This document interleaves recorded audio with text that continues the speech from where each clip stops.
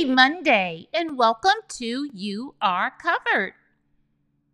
We serve a big God, and I have learned through drinking from his well, specifically the book of Isaiah, that he has no peer. God says in Isaiah, the 45th chapter, the last portion of verse 21, he says, I have no peer. There is no God but me, a God who vindicates and delivers. There is none but me. The God you and I serve, he's a great God. And he tells us much more about himself.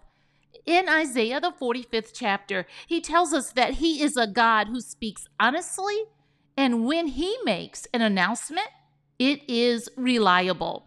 He tells us that what he says is true and reliable. So I don't know what dilemma you're facing. I don't know the challenge that has been placed at your feet.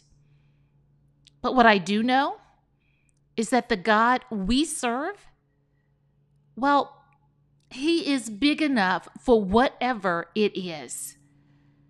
And in that same chapter of Isaiah, God tells us that he is a powerful deliverer.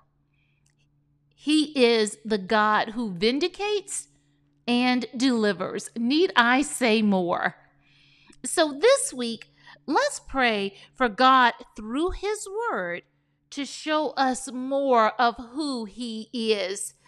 And remember, he has no peer and he is reliable.